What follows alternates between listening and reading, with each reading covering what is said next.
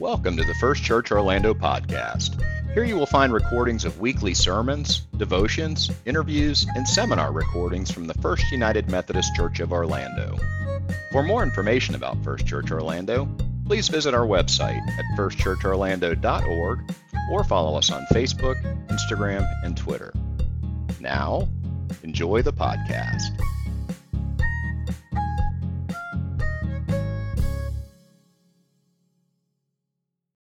So we begin with a question this morning. Who do you trust? Who do you trust? And maybe with it, why? Why do you trust that particular person?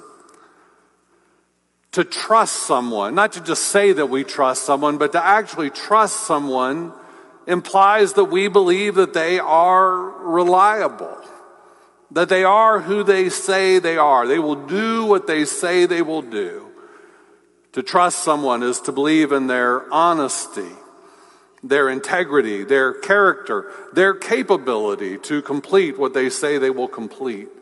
If I trust in someone, I'm believing in them. I believe I can count on them. I have confidence in who they are and in our relationship. I believe that they won't let me down.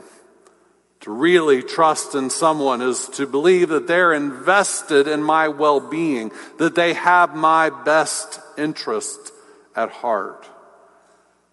To really trust someone, is to make ourselves vulnerable, which is a scary thing to do.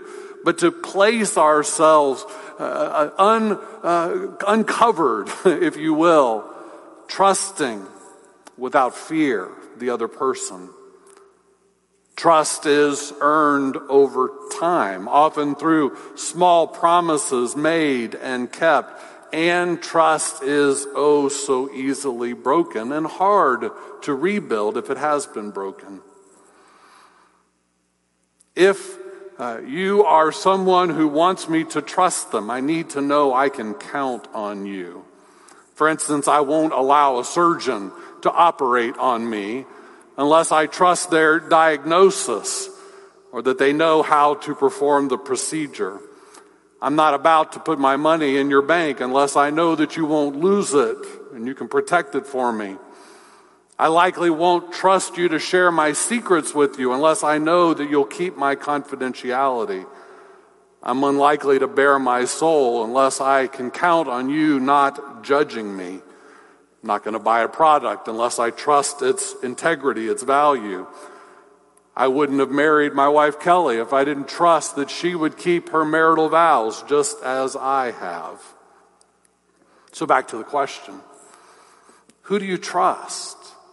I mean, really, not just say that you trust. Who do you trust? Do you trust your spouse? Do you trust your family, your parents, your siblings, your children? Do you trust your professional advisors, your banker, your doctor, your attorney, your stockbroker, your pastors? Do you trust your neighbors? Do you trust your friends?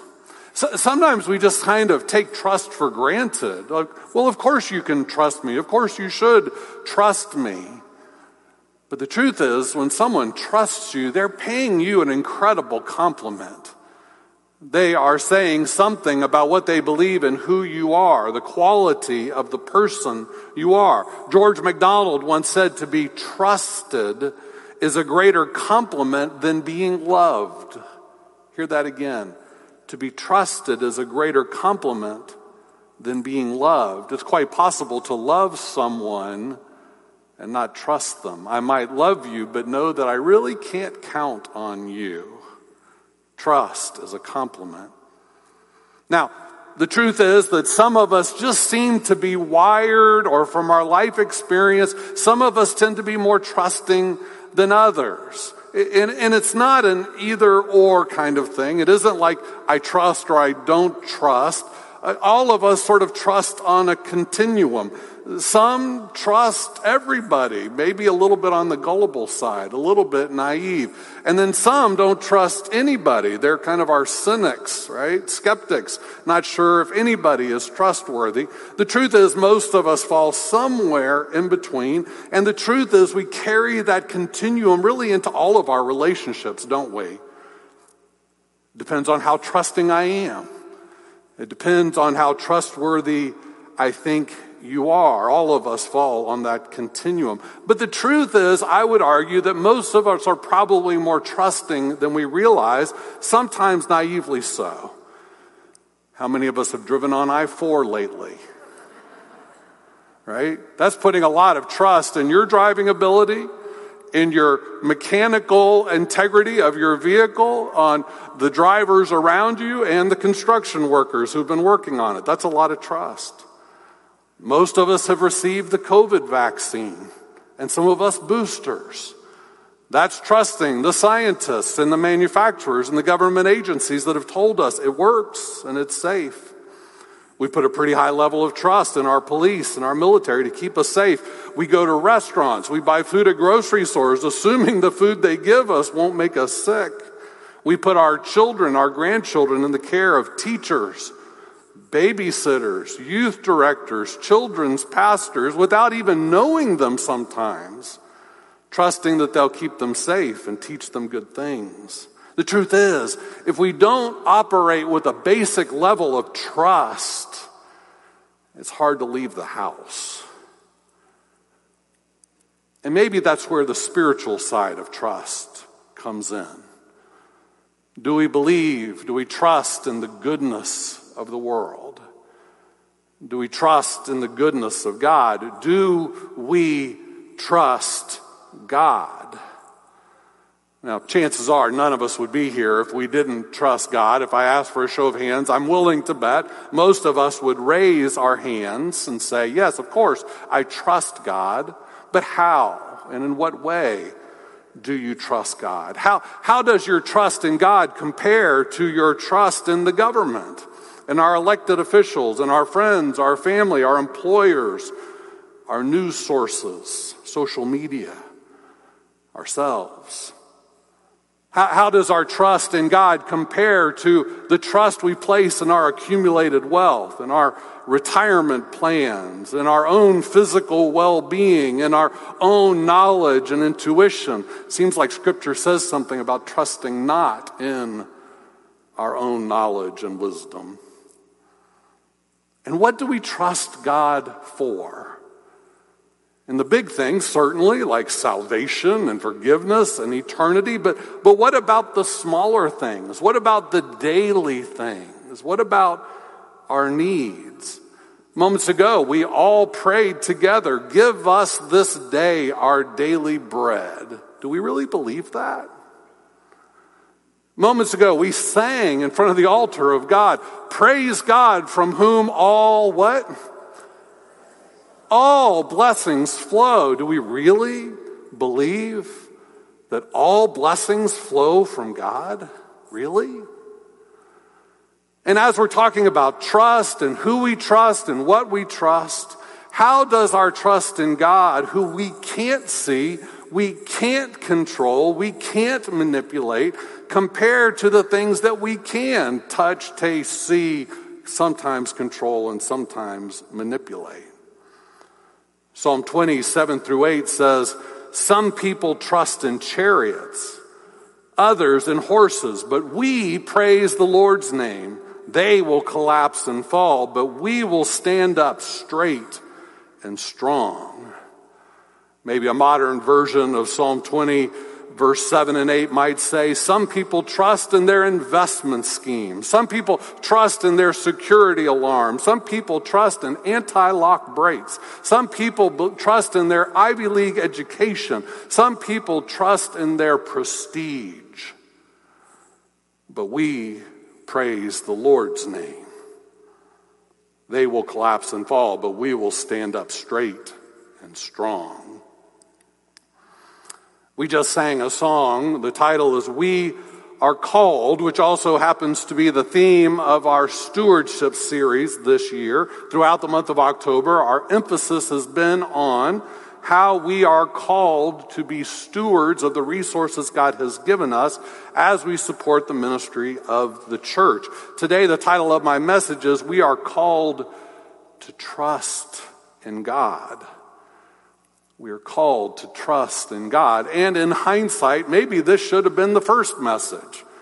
Because I would argue this morning that stewardship, pledging a commitment of financial support to the church, ultimately is an act of trust. Unless you are just rolling in the money, unless you got stacks of money just sitting around, for most of us, giving is a sacrifice. It comes from the source that we might use to spend on other things. All of us, everyone in this room has bills to pay, debts to honor, retirements to prepare for, and unexpected emergencies to save for. All of us have daily expenses, food, clothing, medical, shelter, transportation, insurance. The holidays are almost upon us with extra expenses for food and beverage and decor and maybe travel and gifts. All of us enjoy a little extra money for entertainment, an occasional vacation, for stuff that we want to have. And doesn't it always seem like there's a handout somewhere, a hand saying, could you give me a little bit? Would you support? Would you get behind? Would you donate? Pledging ultimately, when we give philanthropically to the church, it means sacrifice for most of us. And sacrifice requires trust. How do I give part of what I think I need if I don't trust that my needs will still be provided for? There is in the Bible a biblical principle for giving, kind of in 5 points, and I'd like to share these. They're simple. 1, we believe that everything that exists comes from God and thus is God's. It belongs to God. Psalm 50:10 says, every wild animal of the forest is mine, the cattle on 1,000 hills. I know all the birds of the air, and all that moves in the field is mine. Everything belongs to God. 2, God loves us, and God promises to provide for our needs. Give us this day our daily bread. And as we participate, as we do our work, sharing in the cultivating and the taming of creation, God, through the work of our hands, provides. 3, everything we have is God's, entrusted to us, on loan to us, to use and share faithfully. That's what stewardship means. 4, we are called to return the first fruits of our work as an expression of worship, gratitude, and participation in God's work, and thus trust that God has and will provide for our needs. And then finally, number 5, the biblical standard for giving is the tithe. It's a biblical word, giving the first 10% of our income. In biblical times, when people were farmers, that often meant the first 10% of the fruit of your fields or the flocks that you cared for. For us, most of us work for a paycheck, it usually is financial. Moments ago, you heard Becky read from the book of Malachi, the Old Testament prophet, who accuses God's people for violating this sacred trust. We heard Malachi speak on behalf of God, saying, ever since the time of your ancestors, you have deviated from my laws and have not kept them. Return to me and I will return to you, says the Lord of heavenly forces. But you say, how should we return? Should a person deceive God? Yet you deceive me. But you say, how have we deceived you? With your tithe and offerings. In worship, we usually use a version of the Bible called the Contemporary English Bible, or version rather. But the NRSV and most other translations use a bit more pointed expression. What I read to you just then, it said, "How have we deceived you?" Whereas the NRSV and other versions say, "You are robbing me." Not deceiving me, you are robbing me. Quote the NRSV, verse 8 says, "Will anyone rob God? Yet you are robbing me." But you say, "How are we robbing you?" In your tithes and your offerings. In other words, God is saying, it all belongs to me, folks. It's all my stuff, all of it. Everything is mine, and I loan it to you. I trust you with it. Now return to me my portion. You get to use the rest in ways you think is faithful, but my part, give it back to me, and if you don't, you're robbing me. But let me add another way of looking at it. It's not just that we're robbing, it's not that we're deceiving. When we fail to live up to our role as stewards of what God has given us, we're failing to live up to God's trust in us. We're not only called to trust in God, we're called to be faithful to the many ways God trusts us. Now, we could linger for a while on this whole idea of robbing the tithe from God, but rather I'd like us to focus on the second part of this passage, where there is both an invitation and a challenge. Speaking through Malachi, God says, "Bring the whole tithe, the whole 10th part, to the storage house, so there might be food in my house. Please test me in this, says the Lord of heavenly hosts. Please test me in this. See whether I do not open all the windows of heaven for you and empty out a blessing until there is enough." Did you hear the invitation? Test me. If you're not sure I'm trustworthy, test me. See. Make a pledge. Bring your tithe. See if I don't provide all that you need. I first learned about stewardship and pledging and tithing here at First Church 30 years ago when I was the youth director. I didn't really grow up in church. I didn't grow up with a concept of stewardship. I knew churches passed the plate. I knew we passed the plate. And so when I was sitting in the pew, as the plate came, I'd put what I had in my wallet, if I could afford it that week, into the plate. Honestly, I thought of stewardship kind of like paying my dues. It's not hard to realize that there's expenses around a place like this and that we all ought to do our part. And so that's kind of how I thought about it, paying my dues. But once I was on the staff, I wasn't sure whether I was supposed to pay my dues anymore. I mean, you pay me. Am I supposed to give that money back to you? I mean, if I worked in a gym, I might get a free membership. If I worked in a restaurant, I might get a free dinner. Am I supposed to make a pledge to the church? And so one day I was sitting in my office and there was a blank pledge card sitting on my desk, and I wasn't sure what I was supposed to do with it as a member of the staff.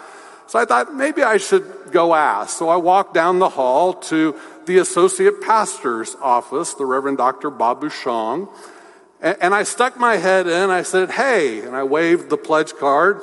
I said, "Hey, what am I supposed to do with this thing? We don't do this, right?" And Bob invited me into his office to correct me on that. He let me know that as a member of the staff, I was a leader of this church and that we lead by example. But more importantly, he taught me about tithing as a spiritual practice, as an act of trust in God. That ultimately this wasn't about whether I needed to pay my dues to First Church or not. It was about my relationship with God. That giving ultimately, stewardship ultimately, isn't about the church's operating budget, though that matters. Ultimately, this is about trust. It's an act of worship and faith. Back then, my salary was about $20,000 a year. I went home and talked to Kelly about the conversation that I had had with Bob, and we agreed we would begin tithing. We tithed on that salary at first. Through the years of my ministry, my salary has increased, and with it, so has my pledge, because my tithe, 10%, has increased.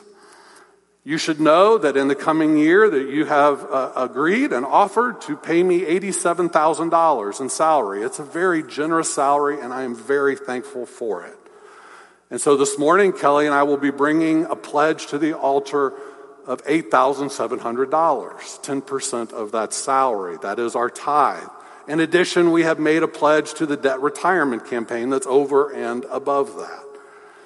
I don't share that with you for any reason other than just simply so that you know I'm never going to ask you to do something I won't do myself. That I'll never present to you what you should do unless I'm practicing it myself. Now, if I'm going to be entirely honest, tithing hasn't always been easy. That throughout our lives, there have been moments where we've had to pinch pennies. We've had to count our pennies. We've had to sacrifice in ways. We've not always had everything that we've wanted. Sometimes we've had to settle for a vacation that's less than we would have preferred, or fewer Christmas gifts under the tree. But we've always had all that we need and more. God and the church has always been faithful to us. Richard Rohr writes, "The surrender of faith does not happen in one moment, but is an extended journey, a trust walk, a gradual letting go, unlearning, and handing over. No one does it on the first or even the second try." He's not talking here specifically about stewardship, but I think it applies. Learning to be a faithful steward for me has been a trust walk with God. It's been trusting that God would provide even when we weren't sure. It's been a gradual letting go, a handing over the reins to God, believing that God is as good as God claims to be. And as they say in addiction programs, it works if you work it. It works if you work it. This morning, on this last day of our stewardship series, on this commitment day, I could try to guilt you to pledge, tell you that you're robbing from God, stealing from God. But that doesn't sit right with me. I could do a presentation on the budget. I could outline the costs and the expenses and the income and kind of go over each line with you, but it's not about paying dues. I could even try to inspire you with my hopes and dreams for the future, and I have hopes and dreams for our church for the future. But I'm not even sure that's the reason. This morning, I'd like to invite you to simply trust God. As you make your pledge today, as you make your commitment for the coming year, that's my invitation to you. It's a simple one. It's a spiritual invitation. Let your pledge be an act of trust. See if God will be faithful. See if God will be faithful as we are faithful. Now, maybe you aren't ready today to tithe. That may be too big a jump. But what can you do that would stretch you? That's not from your abundance, but would stretch you into a place of trust. Or maybe an even more important question this morning would be, what is God calling you to do?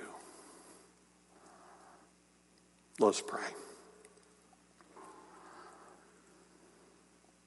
And so, God, I pray this morning that whoever we are, wherever we are in this journey of stewardship, that you would increase our trust, that you would teach us that you are trustworthy, that we can lean into you and we can count on you, that we entrust the future of our church into your hands, as well as our lives and our families.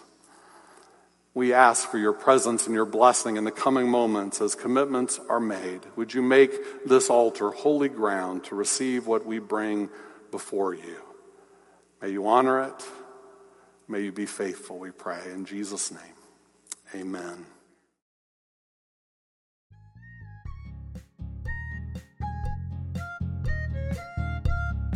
We hope you enjoyed the podcast and that you will listen again in the future. If you enjoyed today's message, we hope you'll subscribe to our podcast on your favorite platform and share it with others on social media. For more information about First Church Orlando, please visit our website at firstchurchorlando.org or follow us on Facebook, Instagram, and Twitter. If this podcast is a valuable resource to you, we invite you to give to this ministry by making a financial contribution at firstchurchorlando.org/give. Now, may the Lord bless you and keep you. May the Lord make his face to shine upon you and be gracious unto you. May the Lord lift up his countenance upon you and give you peace.